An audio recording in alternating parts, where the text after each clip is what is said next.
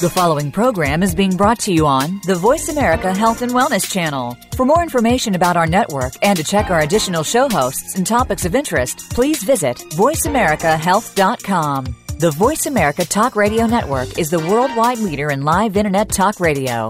Visit voiceamerica.com. The views and ideas expressed on the following program are strictly those of the host or guests and do not necessarily reflect the views and ideas held by the Voice America Talk Radio Network, its staff, and management.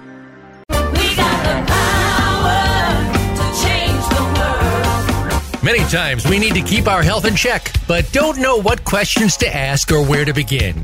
We walk in blindly to our healthcare provider and walk out none the wiser, and maybe even more confused than before. Can you take charge of your health and arm yourself with the questions and preparedness you need? The answer is yes. Welcome to Occupy Health with Dr. Susan Downs. This program will answer your questions and give you the best practices for facing your medical partner in good health. Now, here's Dr. Susan Downs. Hello, this is Occupy Health with Dr. Susan. What can we do to treat ourselves before we go to the doctor? How can we address routine issues such as colds, sore throats, and headaches? What can we do if it's just difficult to get to the doctor? What can we do in addition to their treatment? So one such approach would be homeopathy. It is a treatment paradigm. There are clinics and hospitals throughout the world using it, and millions of people are using it. It's very popular in Europe. For example, 40% of the French public and 39% of French family doctors use it, and 20% of German physicians are using it as well. 90% of the all-star football players use it, and in 1981, 45% of Dutch physicians considered these medicines effective.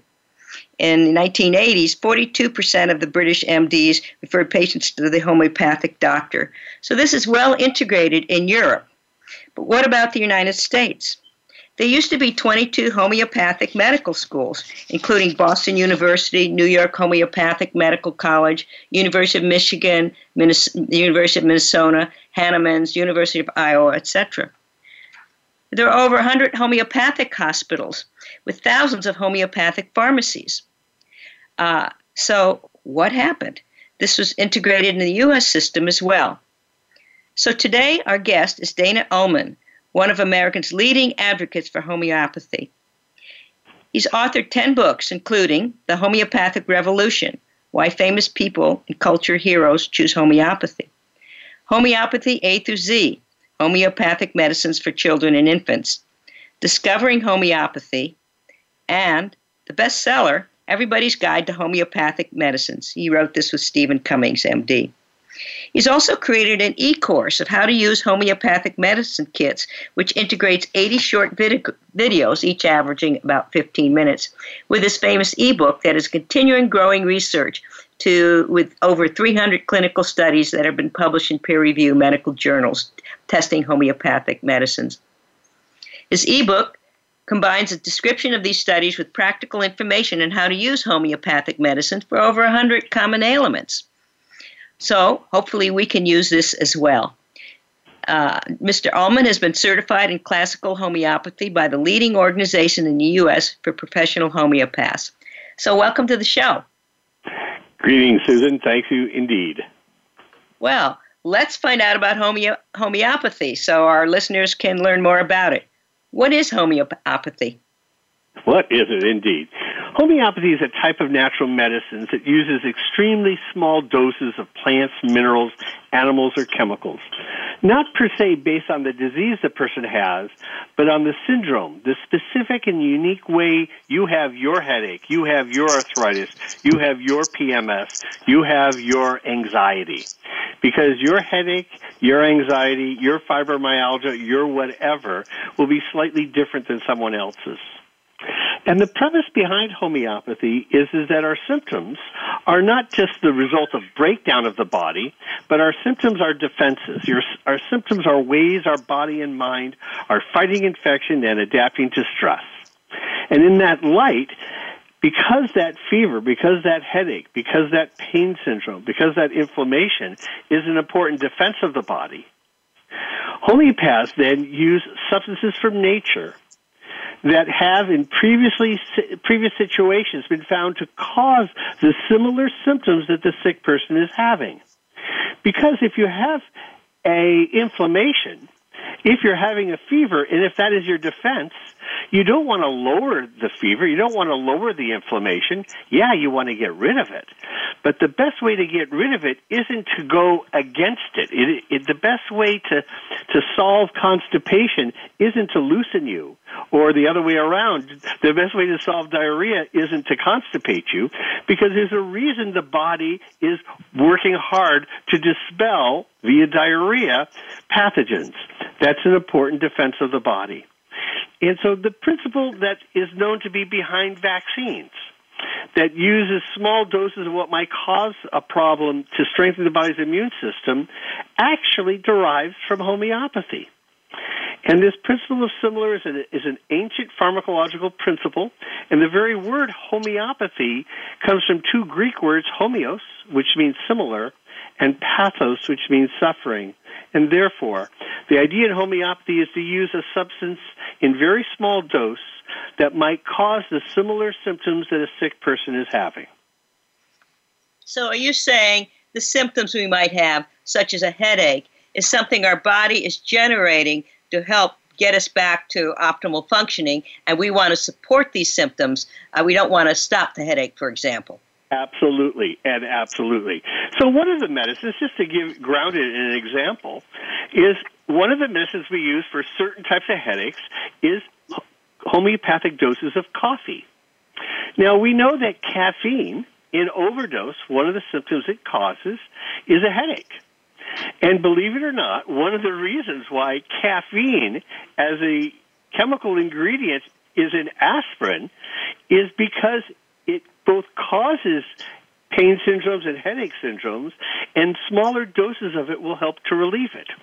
But homeopaths even use smaller doses because we find that the human body becomes hypersensitive to whatever it really needs.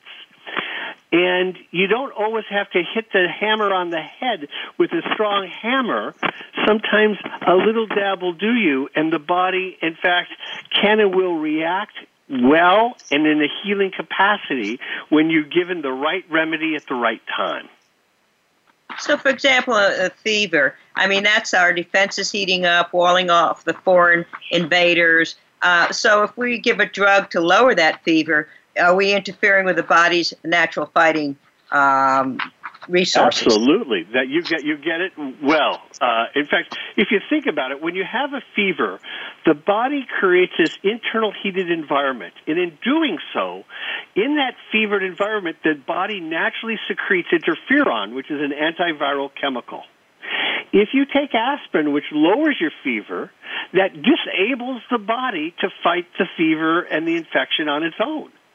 So what ends up happening is by lowering the body's temperature in a mechanical, pharmacological way, you have a temporary relief of your fever, but then that allows the virus to replicate. So when the drug wears off, then the body comes back with an even higher fever. You see, one of the reasons why conventional doctors hate homeopathy is inherent in homeopathy is a quite profound and quite compelling critique of conventional medicine. And that is really somewhat threatening to the conventional medical model. It's not just that homeopathy offers different medicines. Homeopathy, which is, as you mentioned before, practiced throughout the world mostly by medical doctors who add to their conventional medical training in homeopathy. And it's not that homeopaths don't use conventional drugs. They can and do, but they simply don't have to use them as much. And often they're able to cure or at least greatly benefit people with safer medicines in the meantime. So, like another example might be nasal discharge. This is a bunch of dead viruses, white blood cells, mucus, trying to flush it out. So, Right. Western medicine, we try to dry it up, and isn't that counterproductive?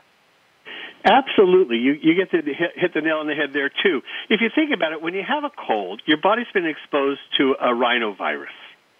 And your body then fights and kills many of these viruses, but many of our own white blood cells and our own immune cells die in the process.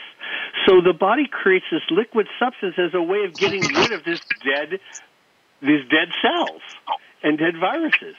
So if you take a conventional drug which dries up your mucous membranes, what do you think happens with all those dead cells? They congest. So what ends up happening is all of a sudden a person takes a cold medicine and they don't have a cold anymore, but now it's moved down and settled in their chest, and then they end up getting pneumonia. They get bronchitis.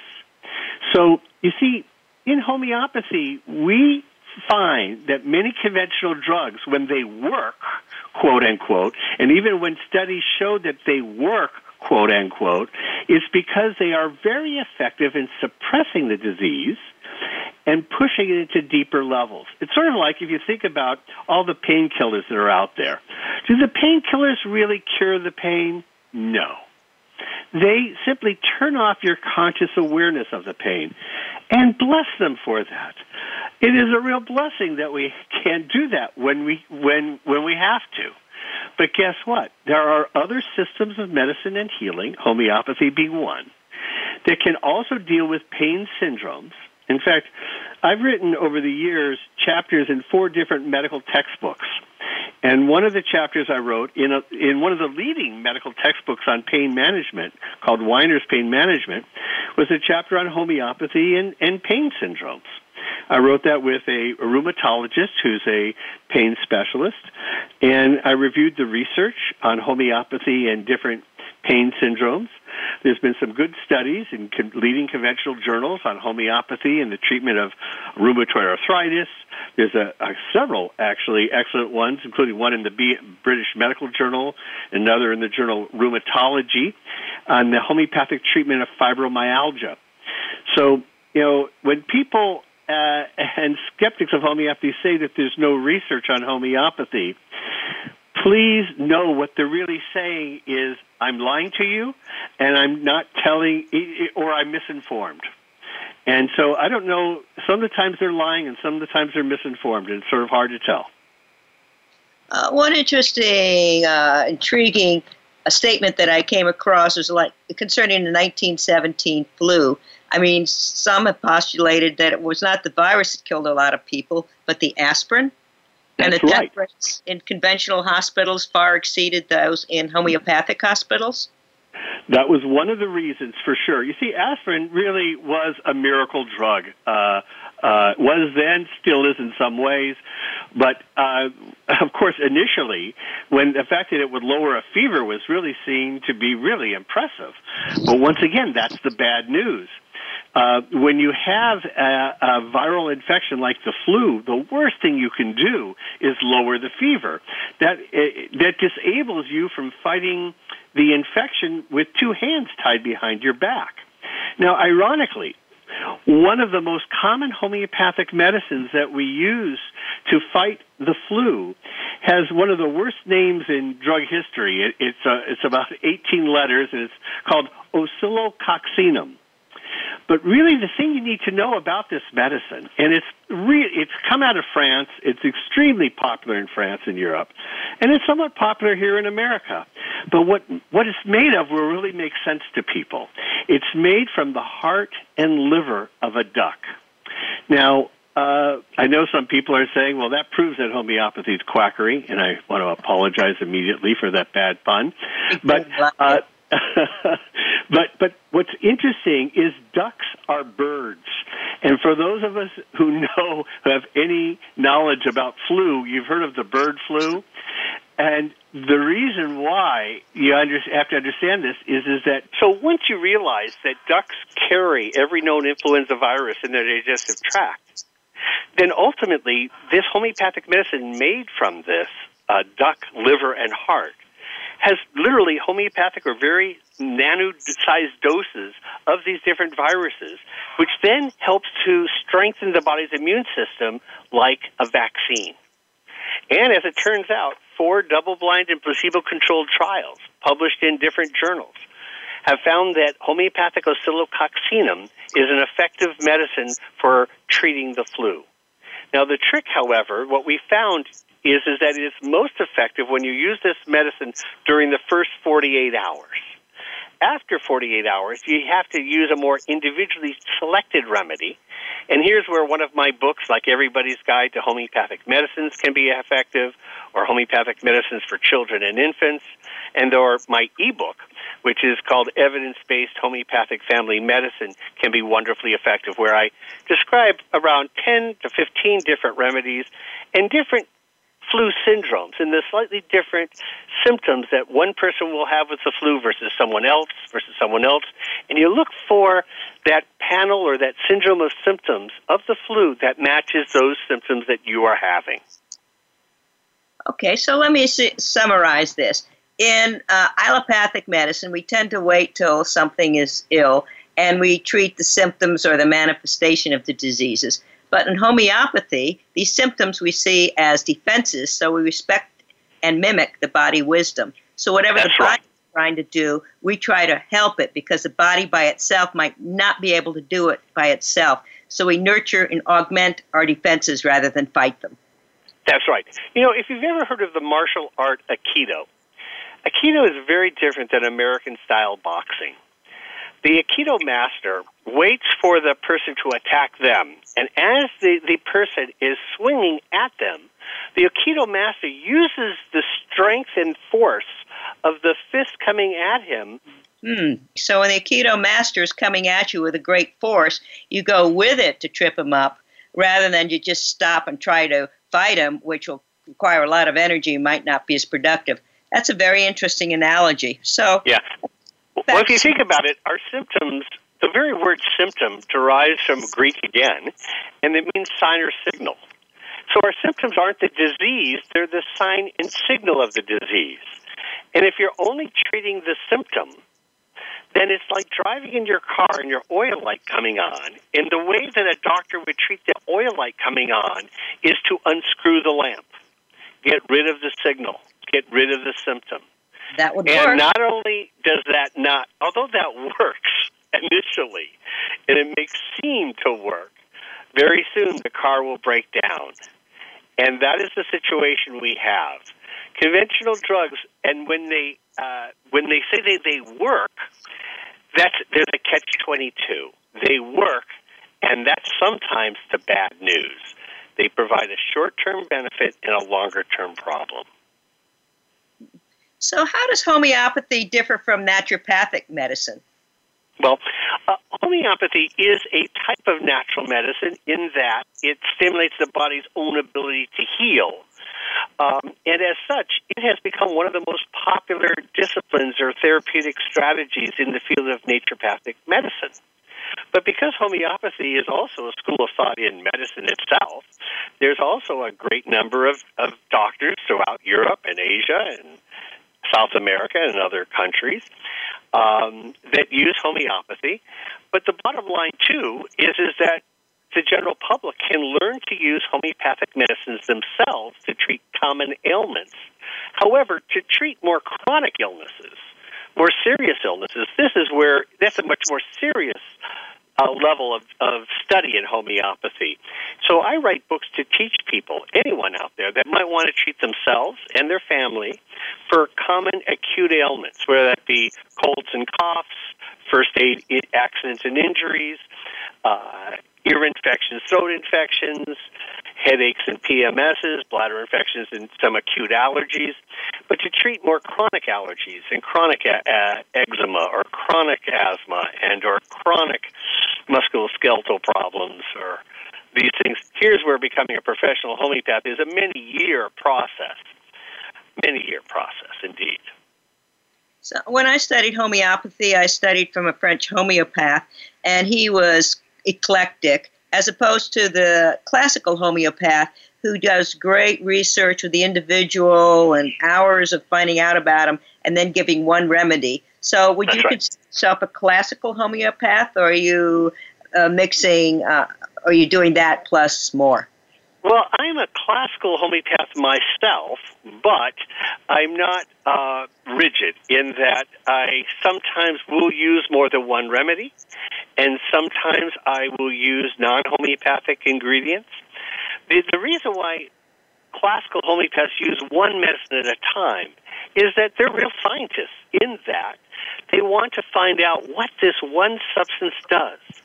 So sometimes a person says, well, should I change this about my life? Should I change that about my life? Sometimes a homeopath will say, no, just do your normal things because I want to test your normal life under this remedy. And we can see some dramatic changes. Now, homeopaths can and will provide some, basic nutritional information and sometimes even some therapeutic nutritional information.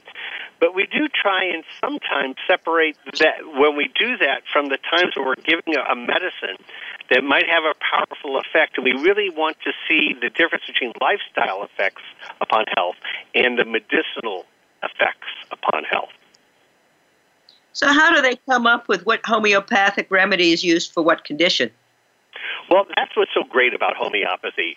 It is based on toxicology. And we do studies on humans, not on animals, to find out what these different substances cause an overdose. And literally, we've tested thousands of substances, and then we draw from the conventional pharmacological and toxicological literature. And, when a substance is a carcinogen, before it develops cancer in a person, it develops a whole variety of symptoms. It might be a fever, it might be an inflammation, it might be a skin rash, it might be neurological symptoms, it might be hormonal symptoms, it might be sensitivities to hot or cold. And homeopaths make note of this. And then when we're interviewing our patients, the person says, yeah, I have a headache in the front part of the head, and it's really worse when I wake up in the morning, and it's worse when I begin moving around, and when I move my eyes, it hurts, and when it's bright light out, it hurts. Now, that's very different from a person who has a headache that's worse at the end of the day, that's worse not when they move around. Actually, sometimes moving around makes them feel better. They feel worse when they lie down flat. All the blood rushes to their head, and it begins to throb. Whereas one person might also feel dizzy with a headache, another person might feel nauseous with a headache. And yet, because their primary complaint is a headache, should these people with two vastly different headache syndromes be given the same remedy? Not in homeopathy, they don't.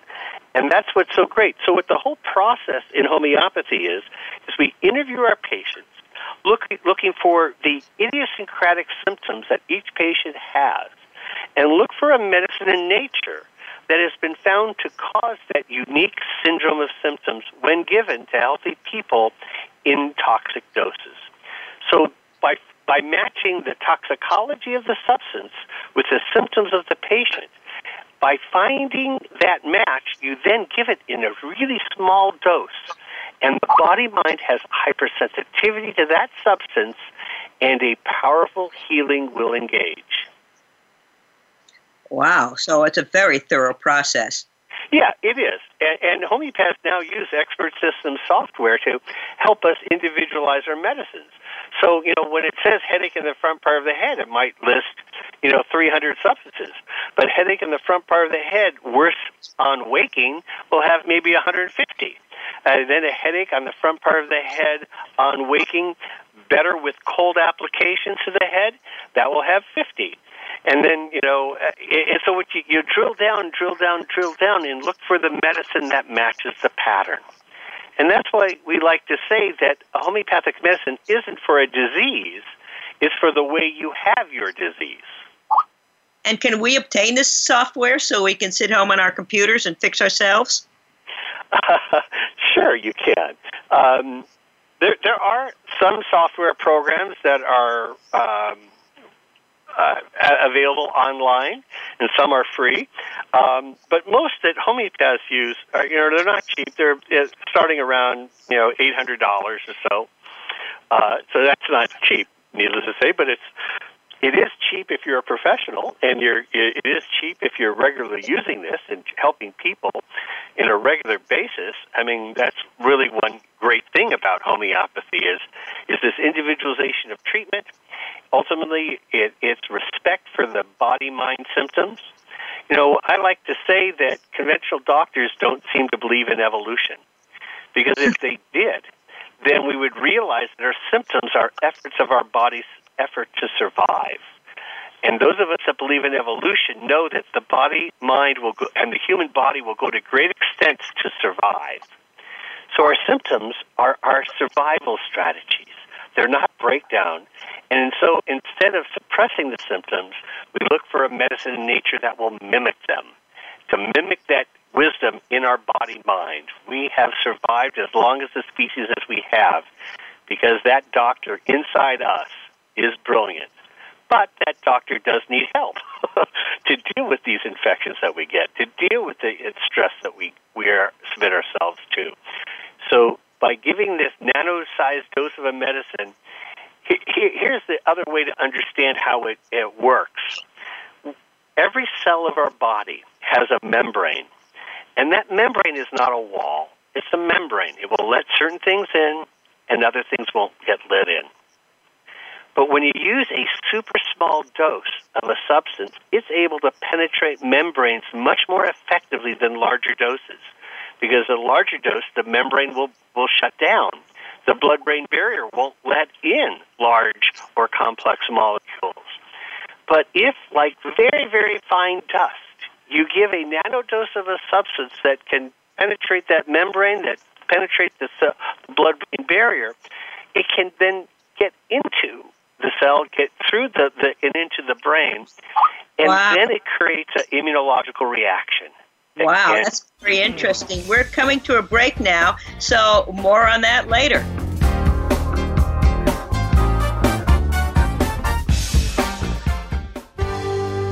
Your life, your health, your network. You're listening to Voice America Health and Wellness. These days, everyone is looking for information on staying young, healthy, and fit. The Voice America Health and Wellness Network is here to help you on your quest to better health and a better you. We talk about everything from diet, fitness, and aging to substance abuse, personal growth, mental health, and much more. Learn from our experts who cover health and wellness from traditional and holistic perspectives. Tune in to the Voice America Health and Wellness Network. Healthy living starts here. Do you feel that you aren't at your best when it comes to your personal health? Even if your doctor gives you a clean bill of health and says everything is in working order, perhaps you aren't feeling at the top of your game. Dr. Rebecca Risk overcame pain and fatigue despite all tests to the contrary. Learn how she put her health back on track and how you can too on Falling Through the Cracks, live every Monday at 9 a.m. Pacific Time, 12 noon Eastern Time on Voice America Health and Wellness. If you're busy, stressed, and can't ever seem to find the time to add in those new healthy habits, you need to check out Lisa Lutan's Busy, Stressed, and Food Obsessed show. This program will help you discover easy ways to improve your health and happiness. Plus, you will pick up all sorts of tips on better eating, fitness, relationships, how to manage stress, and a lot more. You'll feel yourself becoming healthier just by tuning in. Listen live every Thursday at noon Eastern Time, 9 a.m. Pacific on Voice America Health and Wellness. You're listening to Voice America Health and Wellness.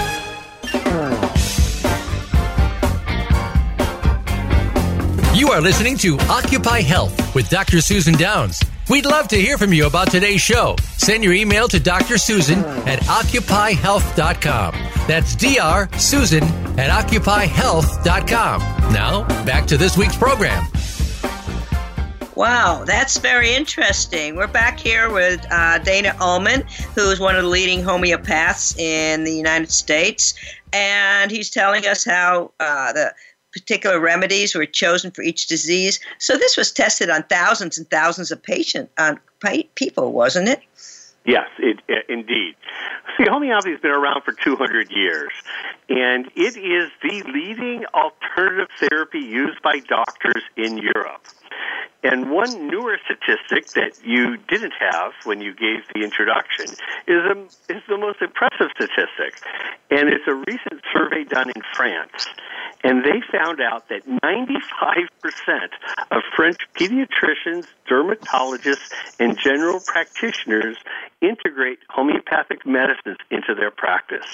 And this survey was done by drawing from the database of the French government's national health insurance, and they enumerated which doctors prescribed which homeopathic medicines. So this is solid evidence of not just homeopathy being some type of alternative medicine in France, but it being a part of mainstream French medicine. And what's really interesting, too, is the World Health Organization has deemed France to have the best medical care in the world. So how about that? Well, what happened in the United States? We used to have a lot of homeopathic hospitals and pharmacies. Yes, we did. At the turn of the century, from the 19th to the 20th century, there were 22 homeopathic medical schools. Boston University, for instance, Ohio State University, University of Michigan, University of Minnesota, University of Iowa, even the University of Iowa. All right.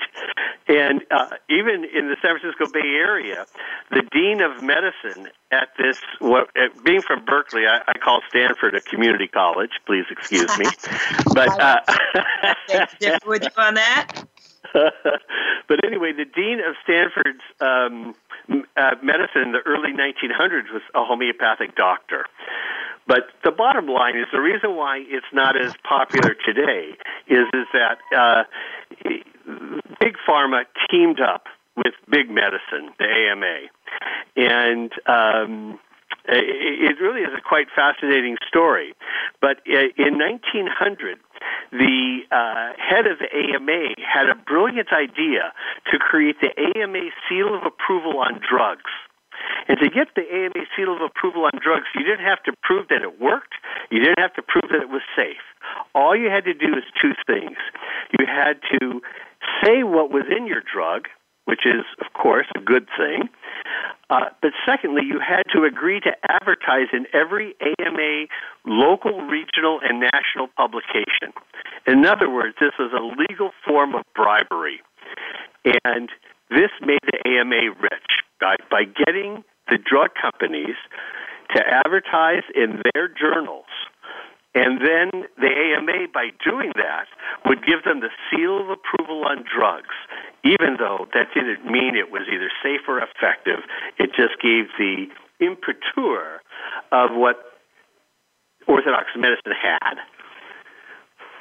Wow. No, I understand. That's how they got rich. I understand the physician to the Queen of England is a homeopath. How did that come Absolutely. about? He wrote the foreword to two of the books that I've written over the years.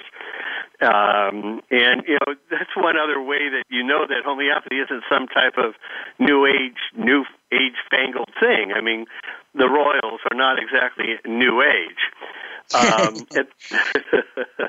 At the same time, every survey that's ever been conducted, and there have been hundreds of them, on who uses homeopathic medicines, has consistently found that the more educated a person is, the more likely they are to use homeopathic medicines.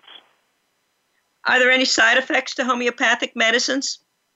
Well, if you take a homeopathic medicine like a vitamin, because homeopathic medicines are not to be taken every day, they're to be taken really when you need it. And unless you're getting benefit that's measurable and that's tangible, don't take it. But if people take the remedy and continue to take the remedy, it can create a problem, yes, because the whole idea in homeopathy is to take it only when you have a problem. And to stop taking it at some point. Can this be used in conjunction with Western medicine? Absolutely. Absolutely. Many of my patients are on conventional medicines, so they're coming to me as a way of reducing their conventional medicine usage. And I personally never tell them to stop taking their conventional drug. That's a decision they make themselves, or they make in conjunction with their doctor. But everyone is aware of the limitations and dangers of conventional medicines, especially in comparison with the much, much safer homeopathic medicines. Wow. So how do they make these homeopathic remedies? Okay, every homeopathic medicine is made by a drug manufacturer who's regulated by the FDA. And it's very strictly regulated by the FDA because homeopathic medicines are different than nutritional supplements. Homeopathic medicines are regulated as drugs because they are primarily over-the-counter drugs, which means that you don't need to be a doctor to prescribe them or to purchase them. But because they are regulated as drugs, they have very strict FDA regulations. In fact, as it turns out, in 1938, under Franklin Delano Roosevelt, one of the most important consumer rights laws ever enacted was the famous 1938 Food, Drug, and Cosmetics Act, which empowered the FDA to regulate drugs. As it turns out, this legislation was written by the senator from New York, who happened to be a medical doctor and a homeopathic medical doctor.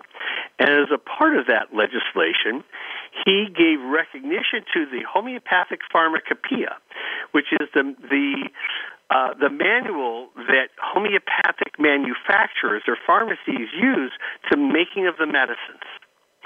And so that established national recognition to homeopathic medicines in America. And that's what makes them legal. And then further, they got defined primarily as over-the-counter drugs rather than as prescription drugs. Okay. So, these are made by diluting a remedy and diluting a remedy and diluting a remedy under very controlled conditions. Yeah, let me talk about that a little bit. So let's say we might use a substance like belladonna. Now, belladonna at first blush is, a poison. It's a plant, but, it's an hallucinogen. So if you took a certain amount of the leaves of the belladonna, you can and will create a fever. You can and will create some inflammation with it.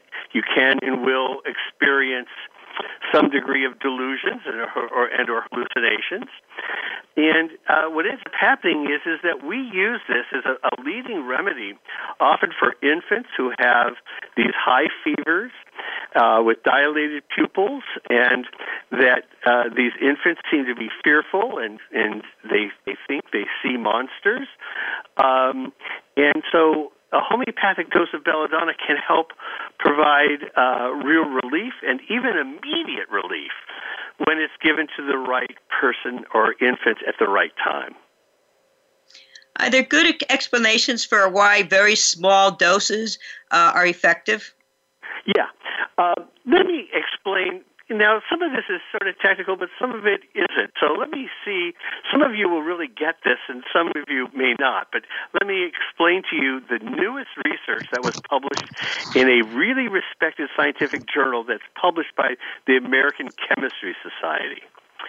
All right? So what it is that when you make a homeopathic medicine, they use a double distilled water. So they distill water once, and they distill it again.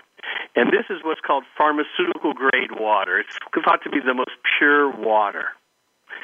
Then they always use they make the medicines in glass, because if you use it in aluminum or tin, the aluminum or tin would leach into the water, and it would no longer have a pure water situation. Now, we thought that glass was inert, and that's why we used it. But as it turns out, it isn't, and nothing is. Because now we use advanced spectroscopy to measure nanoparticles of silica that fall off the glass walls. Whenever you have water in glass and then you shake it very vigorously, the bubbles and the nano-sized bubbles blanch against the side walls, and little tiny nano-sized fragments of silica fall off the glass walls. Now, that's not a problem. I mean, our body filtrates all these little silica fragments, and it's not any problem. But when you're making a medicine and you're putting that in that bottle, every substance that you make into the medicine is pushed into these silica fragments. And they find, in fact, that there's 6 silica fragments per million in the water, so that there's thousands of these little silica fragments. And because you're making a medicine, that medicine is pushed into these silica fragments, and then when you dump the water out, a lot of the silica fragments just cling to the glass walls. So you don't get rid of them, and you don't get rid of whatever plant, mineral, animal, or chemical you're making into a medicine. So this research found that no matter how many times you did the diluting and shaking, you always had some remaining of the original medicine that you used in very measurable amounts. And as it turns out, our body's hormones and different neural chemicals of the body operate at this similar nano-sized dose. And in homeopathy, we don't say that nano doses of just anything will be effective. Not at all. The only thing that will be effective will be the nano-sized dose of whatever your body needs at that moment. And so when you're given that one remedy that matches the toxicology of your symptoms, then that's the way to find the substance that you will be sensitive to.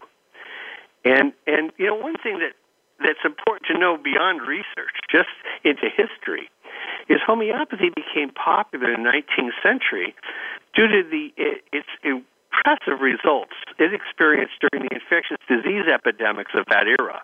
So I'm talking about scarlet fever, typhoid fever, yellow fever, pneumonia, influenza. And so here's where a placebo is just not enough. It's not enough to heal a person from yellow fever or typhoid or malaria or any of these other infectious diseases.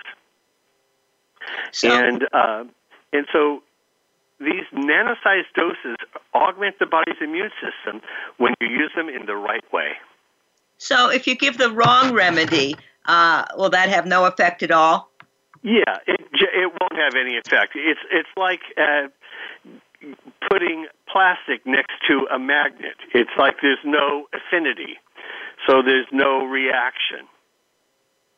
And is it true that the more dilute a homeopathic remedy is, the more powerful it is? Well, yes, it's not. However, just to understand the dilution process is that they use a test tube, and they dilute it 1 to 10 or 1 to 100, and then they shake it 40 times, and they dilute it again 1 to 10 or 1 to 100, and they shake it 40 times, and they do this 3 times or 6 times or 30 times or 200 times, or 1,000, 10,000, 50,000, or even 100,000 times.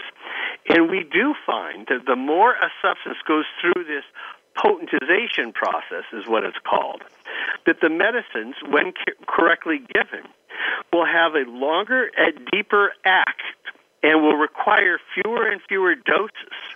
So commonly when we give a dose that's been diluted 1 to 10, 1,000 times, a homeopath will give just 1 or 2 doses per 1 to 6 months. So what about the cost? A lot of people say that homeopathy is a placebo. But, you know, if we were really trying to use the placebo response, we would tell patients to take the medicine 3 times a day. But in fact, many times I tell my patients, take 1 or 2 doses, and then let's talk in a month. So that's not a really good way to elicit the placebo effect. And yet we do see powerful healing responses, especially in chronic types of illnesses. And people have been having their complaints for months, years, decades, and they've tried many things, and they've had hope each time they've tried new things, so just hope is not enough. So hope what about is the a cost? good thing, but it's not enough. What about the cost effectiveness? So take a classical homeopath, a lot of time to find the right remedy, but the remedy is a lot more inexpensive than pharmaceutical drugs. So what about the cost effectiveness of going to a homeopath? Yeah. Oh, absolutely. The thing is that because homeopathy is labor intensive, the first interview with the homeopath will be at least an hour long. And follow-ups are usually between 10 and 30 minutes. So, you know, it's a little bit more labor-intensive than the conventional medical model. But isn't overall less expensive overall? I mean, like... Well, actually, yes, there's been a variety of studies that show that the overall healthcare system saves a lot of money under homeopathic treatment. Not just the cost of the drugs and the cost of the lab tests and the cost of follow-up and the cost of the side effects of the drug. All that, is saved with homeopathic medicines. Can you give me a specific example of a homeopathic medicine and what it's good for? Sure. Let's just talk about something very simple, and let's talk about bee venom. Now, if you get stung by a bee, what symptoms does it create? Pain. Burning, stinging, swelling type of pain, right? And that sort of swollenness, and I think we've all had at different times in our life tonsillitis, where you open your mouth and you look at your throat and you see those tonsils are really red, they're swollen, they might even feel hot and burning. You might want to suck on an ice cube, and you may find that drinking warm drinks is irritating and makes it worse, so you might want cold drinks. And so because bee venom causes that type of swelling, and because it also causes a burning, stinging pain that feels better with cold applications, we won't say that homeopathic bee is good for tonsillitis. It'll be good for people that have tonsillitis with those symptoms, because other people with tonsillitis will find that sometimes warm drinks is good. Yes, it's swollen. Yes, it looks the same, but actually it's not cold drinks that provide benefit, it's warm drinks. And in that case, you'd think of a different medicine, not homeopathic bee. Now, one of the other things about homeopathic medicines is that in order to be precise about whatever plant, mineral, or animal species we're talking about, the names of the homeopathic medicines are always by their Latin names. So the name for bee in Latin is Apis, A-P-I-S. And so we would give a homeopathic dose of Apis for people with certain types of sore throats. Now, of course, we would also give it for people who have certain bug bites that have those similar characteristics. Okay, so the remedies we see in the pharmacies, are these remedies subject to the same scrutiny as the other homeopathic medications? Because there's homeopathic remedies that we find in supermarkets. Are they subject to what you'll scrutiny? see in supermarkets and in select health food stores are what are called homeopathic combination remedies or formulas. Well, where the manufacturer will put, let's say, 5 to 8 of the most common homeopathic medicines for insomnia, or the 5 to 8 most common homeopathic medicines for headaches. And so it's the intention is that hopefully one of the remedies will act, that your body mind will be sensitive to one of the ingredients, almost as though imagine you being a magnet and your body is looking for anything that has a little bit of iron in it. So it's like if you approach. Find that one medicine to which you're hypersensitive, then your body mind will react. So it's like a shotgun approach. You shoot in many things, and your body won't react to those that aren't appropriate, but hopefully the right one is in there. That's right. And that is a good example, and that's a good metaphor, if you will. And so these are subject to the same scrutiny by the FDA. Yes, they are. They are still also considered over-the-counter medicines.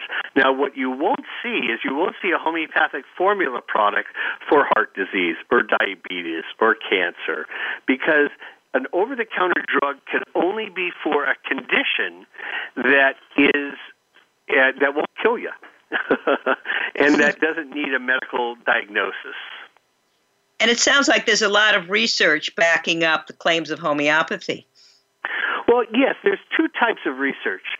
There's one the type of research that we know from toxicology, and that is because that's the basic principle that we in homeopathy depend upon to determine what our medicines will be effective in treating. And so once we know what a substance will cause, we will then know what it will cure. So that's the first type of research. And in fact, when I sometimes debated skeptics of homeopathy, I often asked them a question. And I said, since you're an antagonist to homeopathy, can you explain to me, because you assert yourself to be so knowledgeable of the system, how does a homeopath determine what a specific substance is effective in treating? And most of the time they don't even know that all of homeopathy is based on toxicology. They usually say it's based on folklore. And I say, no, it's not based on folklore at all. There's no folklore in homeopathy. It's only based on toxicology. And then if they do answer it correctly, I said, well, thank you for confirming that homeopathy is based on the science of toxicology. Now let's move on. And then secondly, there have been about 300 studies published in peer-reviewed medical journals testing homeopathy. And one of the books that I wrote, my most recent book, is this e-book called Evidence-Based Homeopathic Family Medicine, which presently is only available at my website, which is at homeopathic.com. And what this e-book is not only information on how homeopaths treat 100 common ailments and what are the common remedies for you to consider using, but it provides reference to, description of, and links to the 300 studies published in peer-reviewed journals. And for those of you out there who may be health or medical professionals, when you mentioned earlier that I created this e-course that teaches people how to use a homeopathic medicine kit, that e-course now actually offers continuing education credit for doctors, for nurses, and for a lot of types of therapists. Wow. So if you need continuing education hours, check out my website at homeopathic.com, or specifically the e-courses website. You'll even see more information on the e-course at homeopathicfamilymedicine.com. So when should one consider going to a professional homeopath? Well, if you have some type of chronic ailment, recurrent complaint that you've tried to deal with, either conventionally or alternatively, and you're still dealing with it many years, maybe many decades. If you've got a child that before you want to undergo round after round of antibiotics, let's say your kid has an ear infection. In fact, pediatricians are now discouraging patients to ask for antibiotics for ear infections unless the ear infection has been persisted for at least 3 months. And sometimes then they won't even prescribe antibiotics. So, in the times where doctors don't want to treat the patient, here's where homeopathy can be very effective. And even behavioral issues, whether that be ADD or ADHD, to various people or children even on the autistic spectrum. We're coming close to a close now. So is there any summarizing points that you would like our audience to know and how to reach you, which you've mentioned websites, any closing points? Well, if you have any questions about homeopathy or if you're seeking homeopathic care, one of the services that I provide is I see patients, and I see them mostly over Skype and over the telephone. So as long as you're on planet Earth, you have access to a homeopath, whether it be me or perhaps some other colleague. And then I just arrange to mail you the medicine. And that can be done pretty darn easily these days. And how do we get in touch with you to make such an appointment? You can do that through my website at homeopathic.com. Okay. So in closing, I would like to point out that homeopathy, it's got a lot of research behind it. it's cost effective, and it's based on the principles of similar. So we want to support the body defenses. We don't want to fight them because the body has its own wisdom. So we help it in trying to do what it's doing rather than fighting it. So also, in closing, I would like to say that go out and do your own research, read up and find out and check with your doctor so you can help yourself and help others. Be well. Thank you for listening. Occupy Health with Dr. Susan Downs can be heard live every Friday at 2 p.m. Eastern Time and 11 a.m. Pacific Time on the Voice America Health and Wellness Channel. Here's to better health for you this week.